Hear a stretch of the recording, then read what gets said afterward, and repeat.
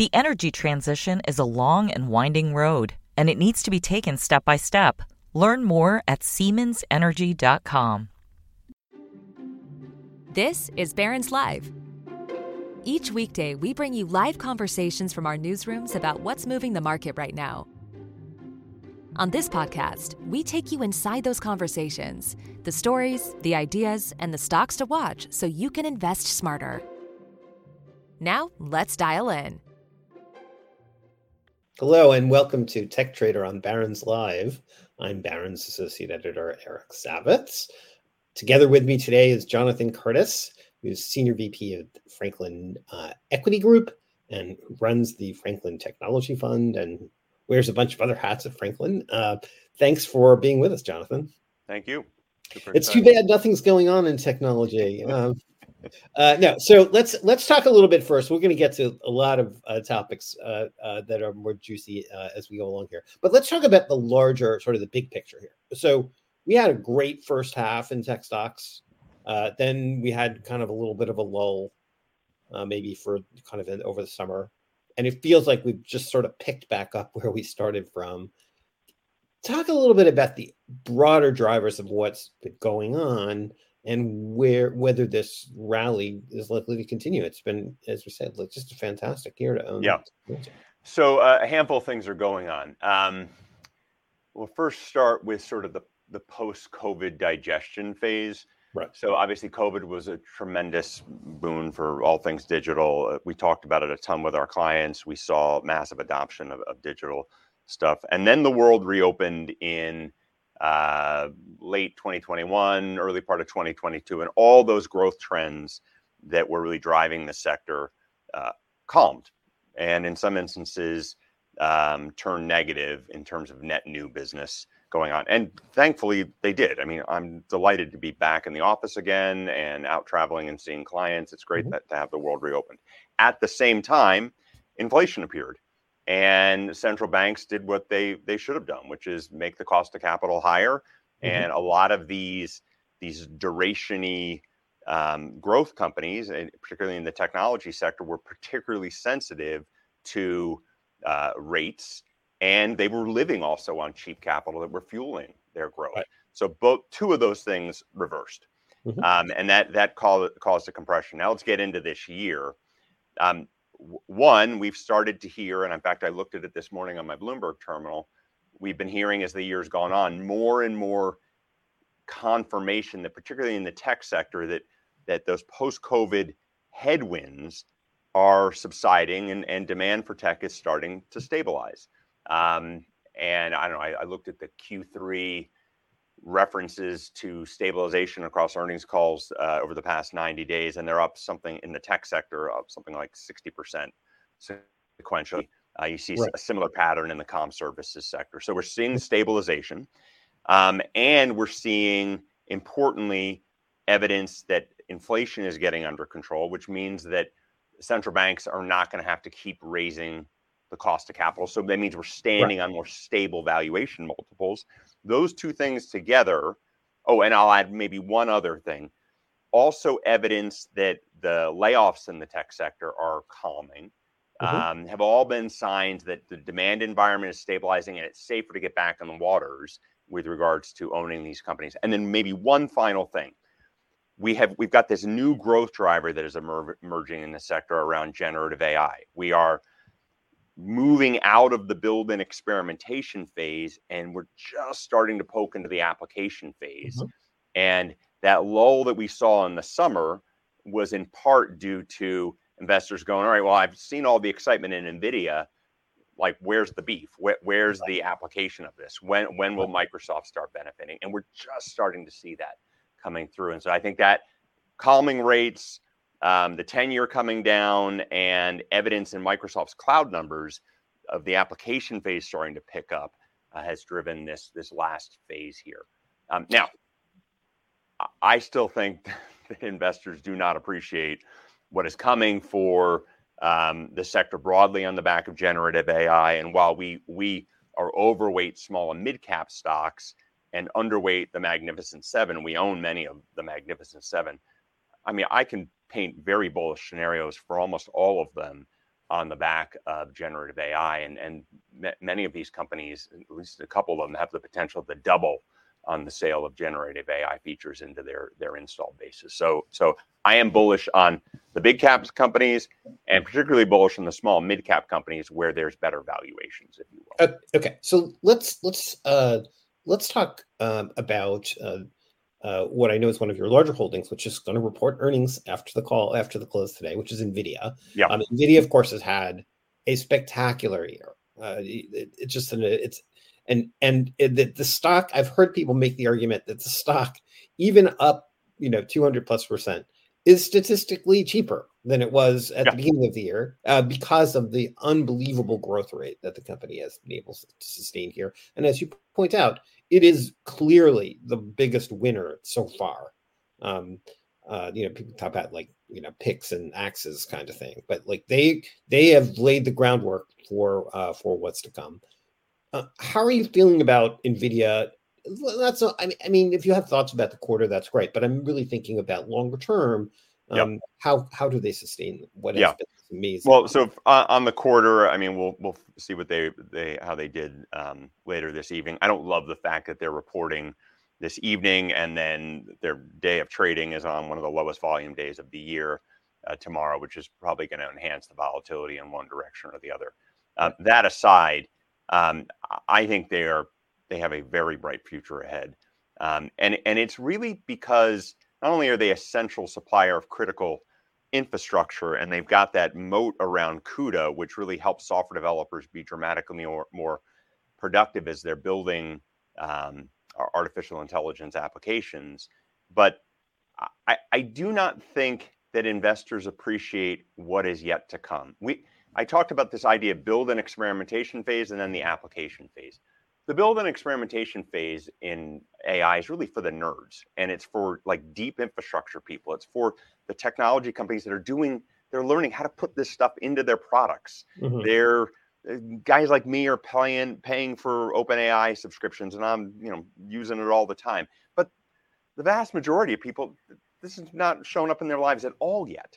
Right. And yet there are hundreds of millions of knowledge workers that are about ready to have the opportunity to use these capabilities in surface areas they're in every day. The Office suite, the Adobe suite, software developers with GitHub and GitLab, but also, vast parts of the customer service support region, et cetera. So when generative AI shows up in these places, the demand on the underlying infrastructure is going to be profound. Mm-hmm. And what we have seen thus far for NVIDIA is going to look tiny, right? Because a lot more model building will occur, a lot of inferencing will occur, and NVIDIA has an important way to play that. But also other players in the semiconductor space will do well as well. So I am very bullish long term. We've spoken to management over the past 90 to 120 days. They've been quite clear to us that even if China were to disappear from their demand picture or other things, that they've got enough demand from even single cloud providers that they could ship all of their GPUs and not have enough. So we are quite confident that the near term is also quite good, but we're particularly bullish on the long term. So Jonathan, you allude to that there are other chip plays here. Yeah. Which are what other names are you do you find appealing? And well, let's sort of build up from the bottom, and then we'll get into the chip companies. At the bottom of everything is the leading edge fab company, and that's TSMC. I mean, Intel's making efforts in this category. Samsung plays here, but nobody is as good and has the breadth of capabilities that TSMC has. So they're essential. As the transition to accelerated computing goes on, a lot of demand is going to go through their fabs and their capabilities. Mm-hmm. Then you build up into the EDA software companies, and in fact, mm-hmm. One of our analysts is doing some work on a presentation on some of those companies today internally. But those are companies like Synopsys and Cadence that mm-hmm. really help firms like Intel and AMD and Tesla and others build their specialty chips for doing artificial intelligence. And as Moore's law gets harder and harder to deal with, more and more innovations are required from these EDA software companies to help mm-hmm. really design the intricate chips. But then you get up into the semi-cap equipment companies, the Applied Materials, the ASMLs. They're all essential players in this. And as Moore's law slows and more creativity is required to build these chips, the R&D intensity, the CapEx intensity also for building a chip goes up. That's great for the semi-cap equipment companies. And then you get into the chip companies themselves. NVIDIA, we've already talked about them, super well positioned. We own AMD in the strategy, also very well positioned. They've got some emerging GPU capabilities of their own. The cloud providers have all figured out how to build training chips of their own. But then we haven't even gotten into the inferencing opportunity. A lot of inferencing is going to be done on these sort of GPU type of platforms, and NVIDIA or an AMD, and the parallel compute infrastructure from the cloud providers, but also traditional CPUs. Now, we don't own Intel on the strategy, but we do own AMD. And then there is all of the moving data around in a data center to keep these chips fully loaded. So you need specialty networking infrastructure and specialty chips to support that. So we own companies like Marvell in the strategy. Broadcom has also done very well this year. So there's a lot of opportunity down at the deep infrastructure layer to support this still tons of growth that lies ahead on the build and experimentation. So let's switch gears a little and talk about sort of maybe the next layer, which is sort of the software layer. And over the last few days, everyone who lives we both are in Silicon Valley. Everyone who is here, who touches the technology industry, is simply obsessed by the developments at OpenAI. Of course, OpenAI is a leader in developing large language models. That we're coming up a few days away from the first anniversary of the launch of ChatGPT. It's remarkable how much has happened in that time period. And to mark the anniversary, the board seems to have decided to implode. So they fired Sam Altman, Greg Brockman, who's kind of the number 2 guy. He resigned. Both of them were on the board, which tells you that the other 4 members of the board all voted to oust Sam. Lots of uncertainty about exactly what transpired or what they're arguing about. But the bottom line is that it now looks like the future of OpenAI is suddenly quite uncertain. Almost the entire team has signed a letter basically saying, bring back Sam and Greg or we're all leaving. Microsoft has hired both of them in part to protect their own investment here, right? Because they own close to half of OpenAI and have made a huge bet on both the technology and their leaders. And so now we're in a situation where we don't know where this is going to end. There's been some reporting that suggests they could end up with a solution where Sam and Greg go back to OpenAI and run the company, maybe with a changed corporate governance structure, maybe with Microsoft getting a board seat this time. There seems to be a lot of debate about what this actually means for Microsoft. There's an argument that says, well, if they hired everybody, if everybody leaves OpenAI and goes to Microsoft, they've essentially, quasi-acquired OpenAI for nothing. And that's appealing given OpenAI's valuation has been, estimated in the sort of $90 billion range. How do you look at this? Is this actually good news, bad news for Microsoft? What are the implications beyond Microsoft? How do you sort this out? I met with Satya, I think it was back in March or April of this year. And this was out when it finally dawned on me how important what some of this stuff was.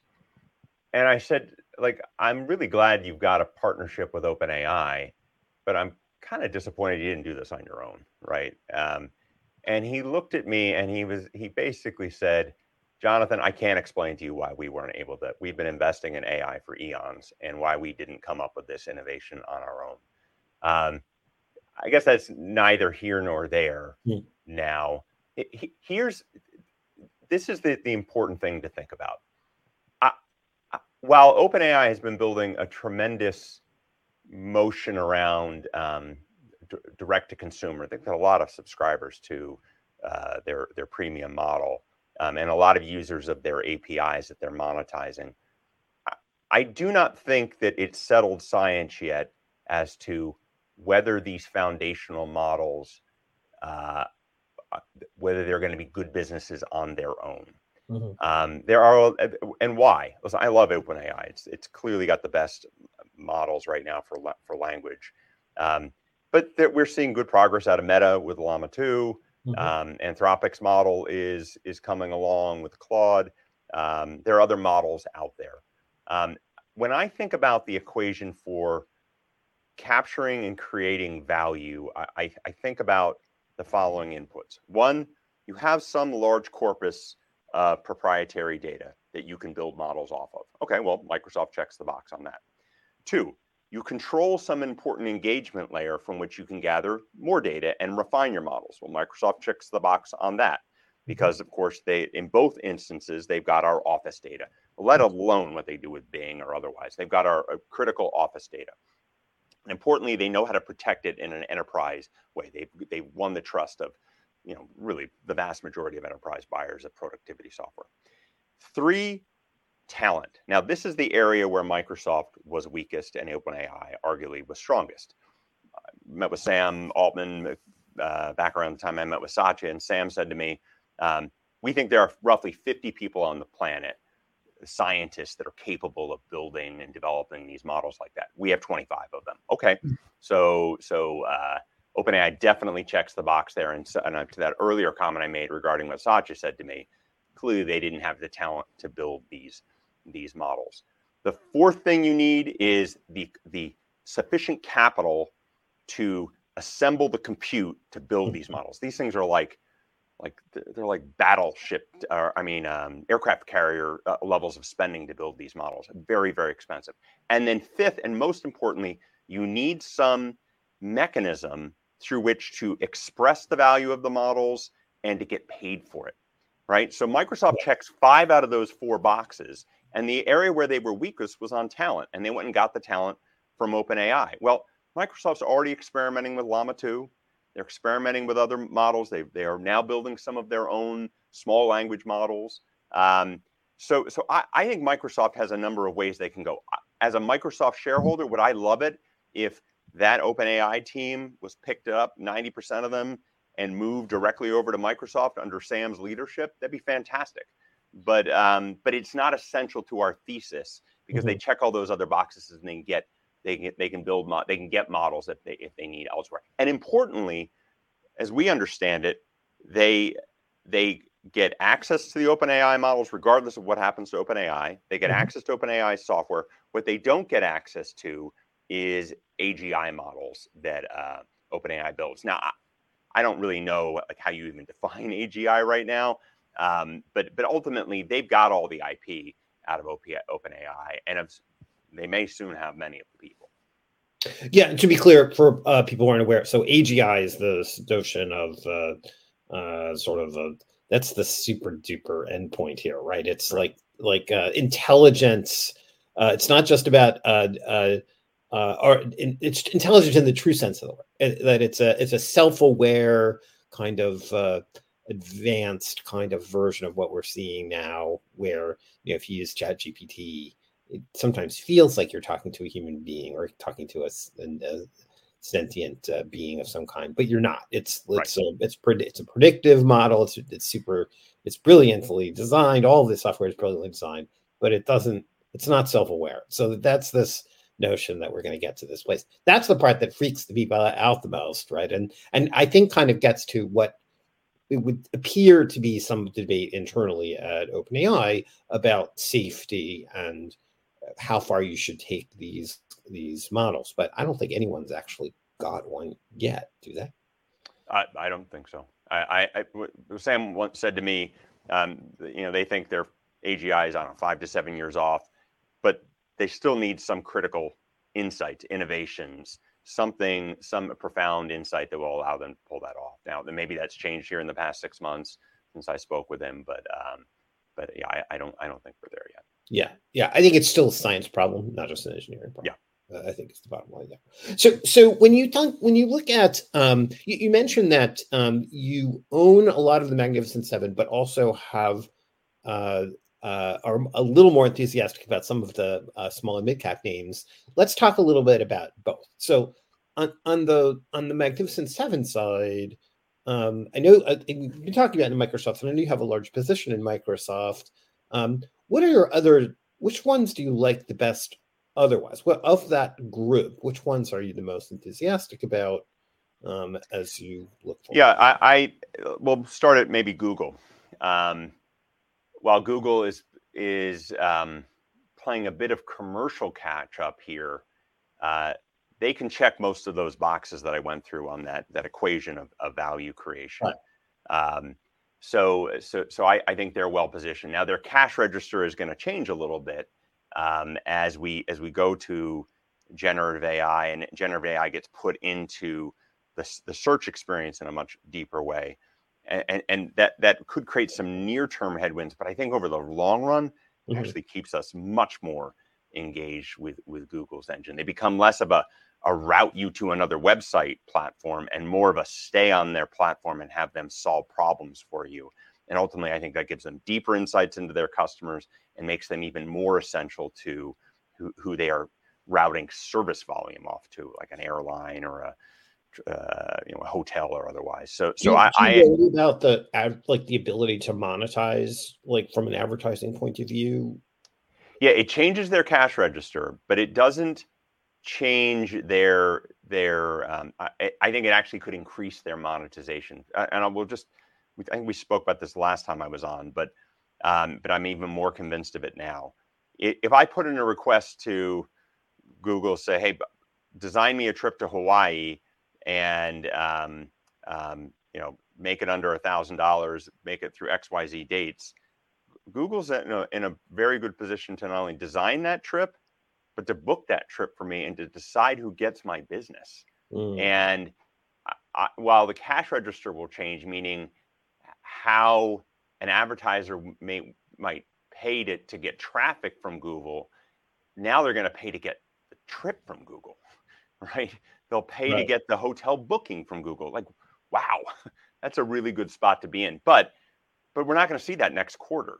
Like this is a business model transition. And I think this gets at why Google was probably a little reluctant to, they were out ahead of everybody on this stuff. A lot of this content or these capabilities were built at Google, but I think they also intuited that it would be complicated for how their cash register works.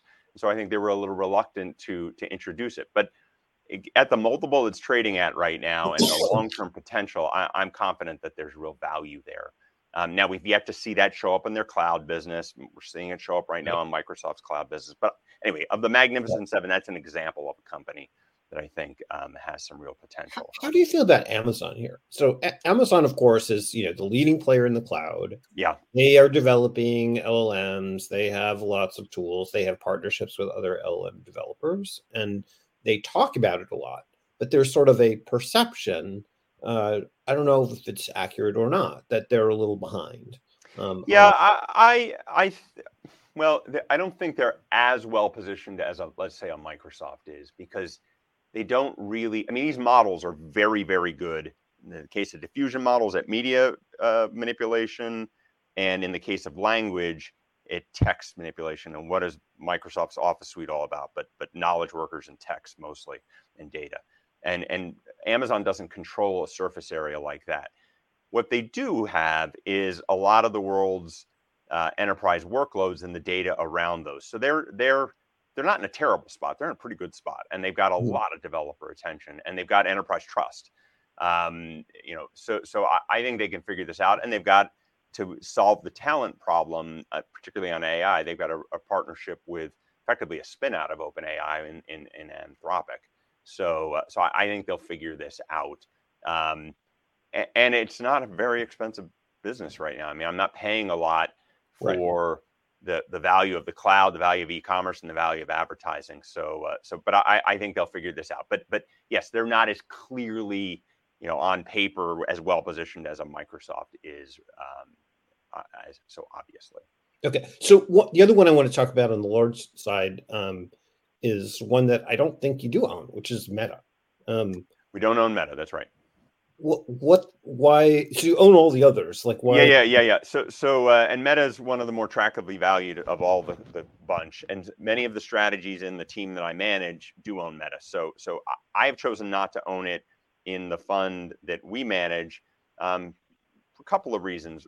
One, we sell this strategy in Europe, and we are an Article 8 strategy, so I'm hypersensitive to ESG considerations.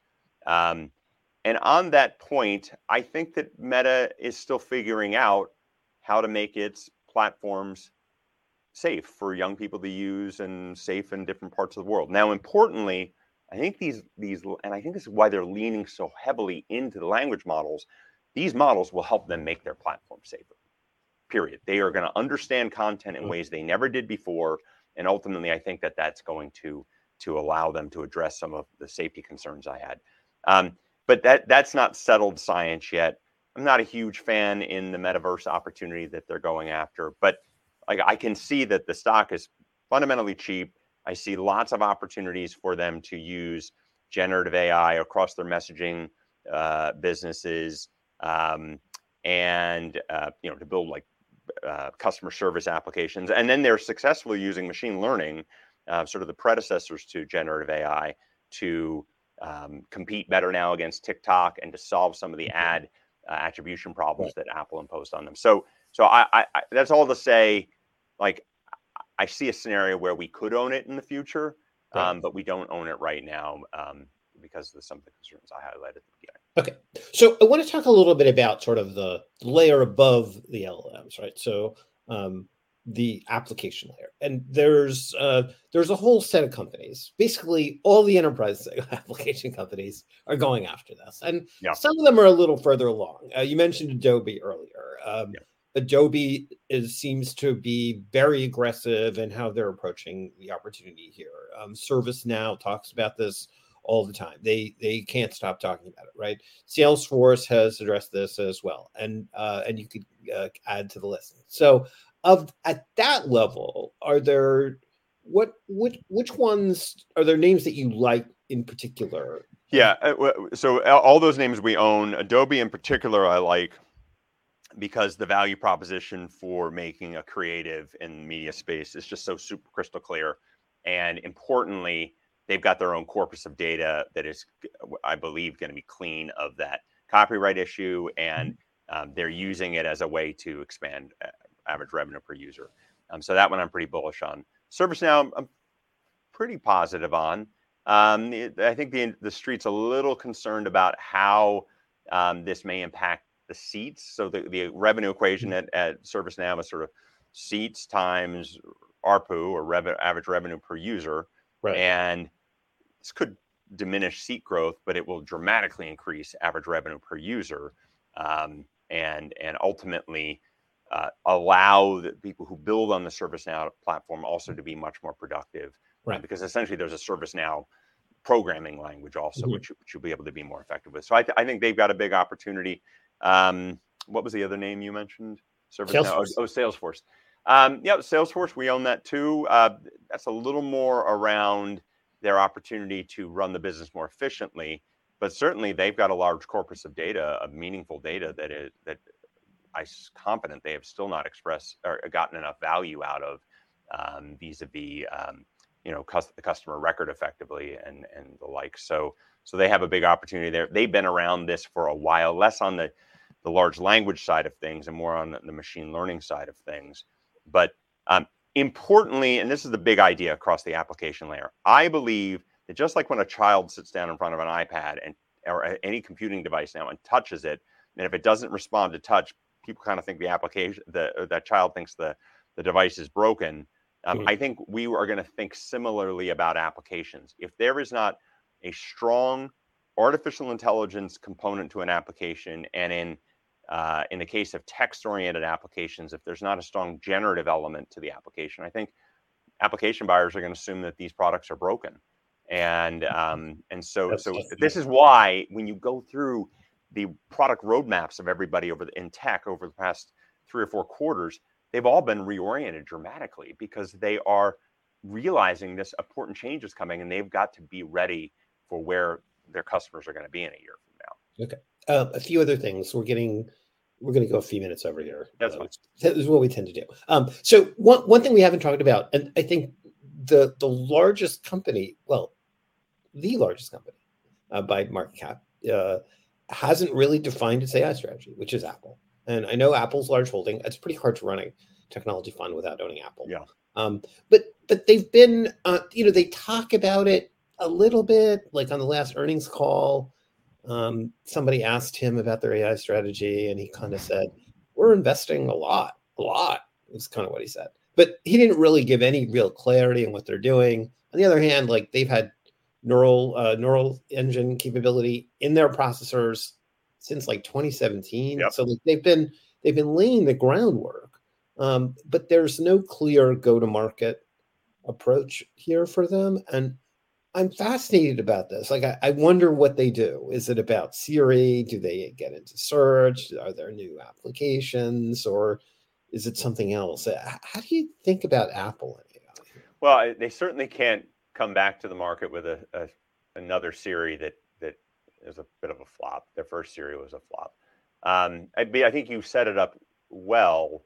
And in general, they monetize through two things: through continuing to stay in their ecosystem and buying that next iPhone every year, me buying another piece of hardware that strengthens that platform effect, and me buying adjacent services, or me not churning, which is tied to that first thing.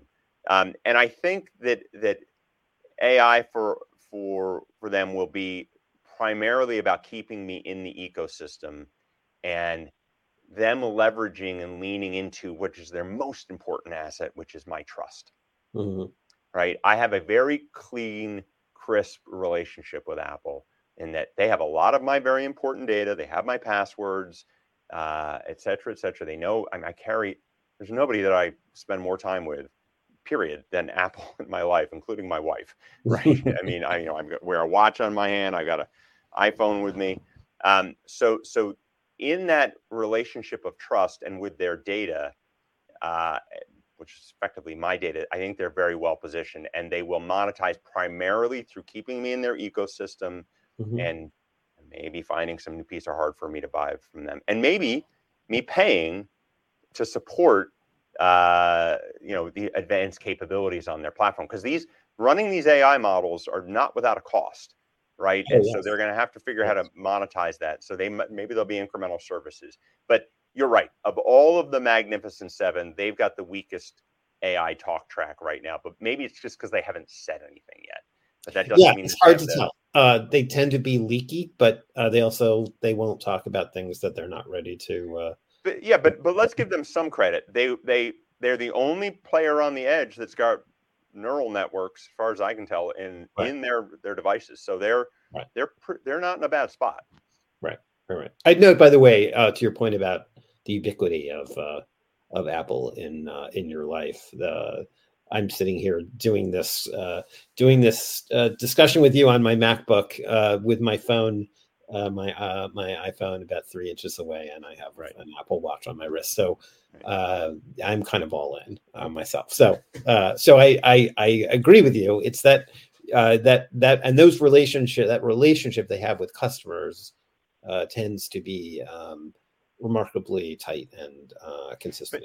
But they do have two interesting risks that we're paying a lot of attention to. One, a lot of business in China and real efforts by the government to sort of rein them in a bit in China. And then two, they've got this sort of opaque but very material relationship with Google. And obviously there's a lawsuit going on right now regarding how those payments may or may not be able to continue. So there's some risk there too that we're paying attention to. Yeah, there have been some data points that have come out of that trial, which is now, so the trial, just people are aware, the trial has basically wrapped up. There'll be closing arguments in May, so it's still a little ways away. And so we would expect probably to get a ruling from the judge, I don't know, maybe this time next year, potentially.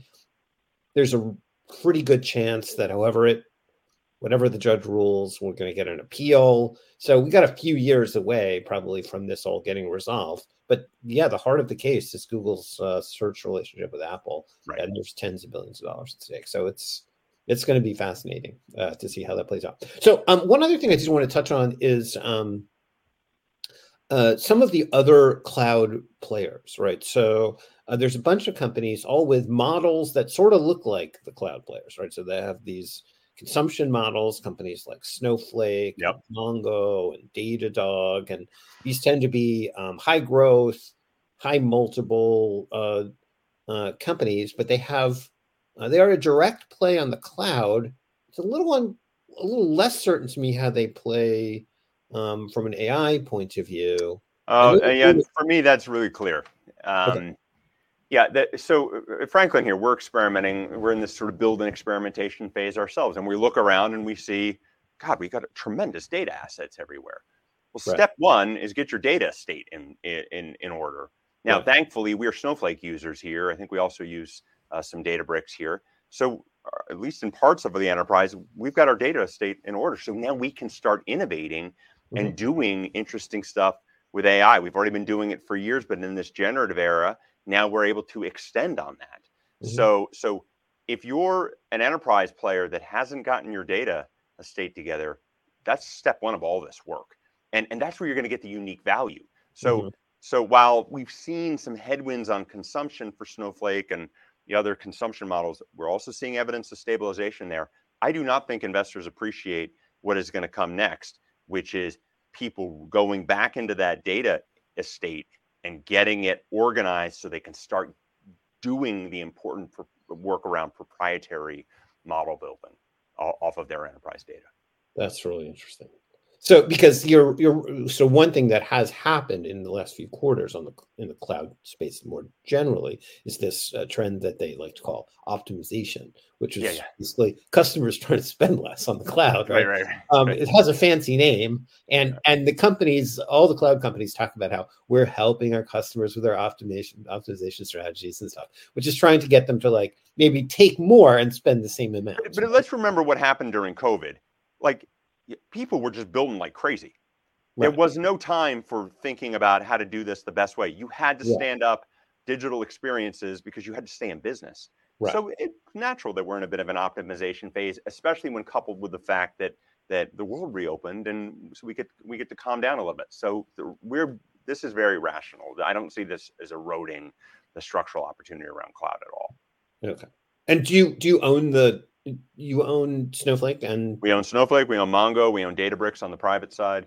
Okay. Oh, and that brings me to what where I want to wrap up, which is it is a little unusual in the construction of your portfolio that you're able to own some private names. Yeah. And including Databricks and I think Stripe and like a few other Canva and Celonis. Yeah.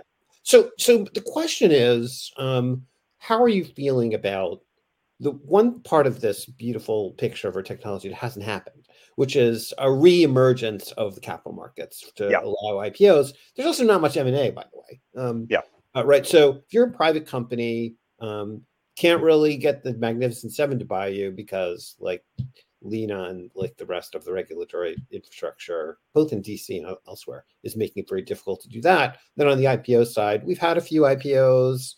We had 3 in the last, couple of months, and there was some hope that maybe that would trigger some, a little bit more energy in the IPO market, and of course it hasn't. Haven't been any follow-ups since those 3 deals went. How are you feeling about the outlook for IPOs? And what's it going to take to get the window? 2 things. Two things. First off, let me just say that not only my strategy, but many of the strategies in the Franklin Equity Group have been able to participate in owning later stage privates. They're relatively small parts of our position, our portfolios, under 5% typically, but they're incredible sources of insight, and they prepare us very well for when these companies do go public, and then we generate a lot of alpha. Now, the 2 things that we need to see for the window to open, and we've already gotten part 1 of it. We need to see a stabilization in rates, so a terra firma for multiples. We're kind of there right now. That's good. And two, we need to see businesses be able to have some predictability, right? The last thing that a company wants to do is go public and miss first 1 or 2 quarters out of their gate, because folks on my side of the table have really short memories sometimes, and they just, it takes a long time to forgive a new issue if you miss out of the first 1 or 2 quarters out of the gate.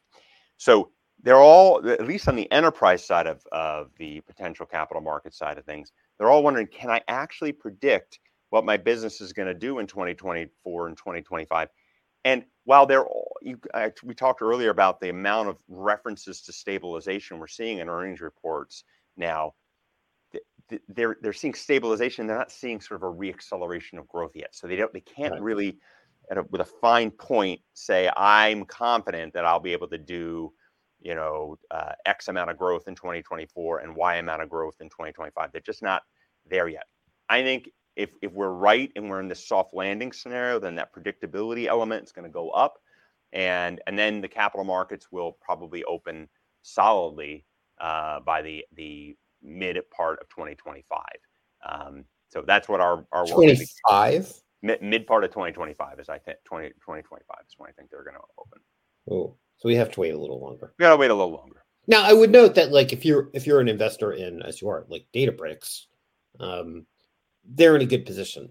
They have, I mean, listen, I doubt Ollie's on the call right now, but hey, if you're ready to go public, we're ready to buy more stock. We would love to be liquid there. They have a great future ahead of them, we believe. Great, Jonathan, thanks so much. This was a great conversation. Great. I keep going, but we'll leave it there. Okay. Thanks for being with us, and thanks to everyone for joining us today on the call. Please join us again tomorrow at Barron's Live when Market Watch reporter Victor Recladis will speak with Sarah Briner, who's the director of research at Open Secrets, which tracks campaign finance issues. That's a timely topic as we head into the 2024 elections. Please join us for that. Thanks for being with us. See you again next time. The energy transition is a long and winding road, and it needs to be taken step by step. Learn more at SiemensEnergy.com.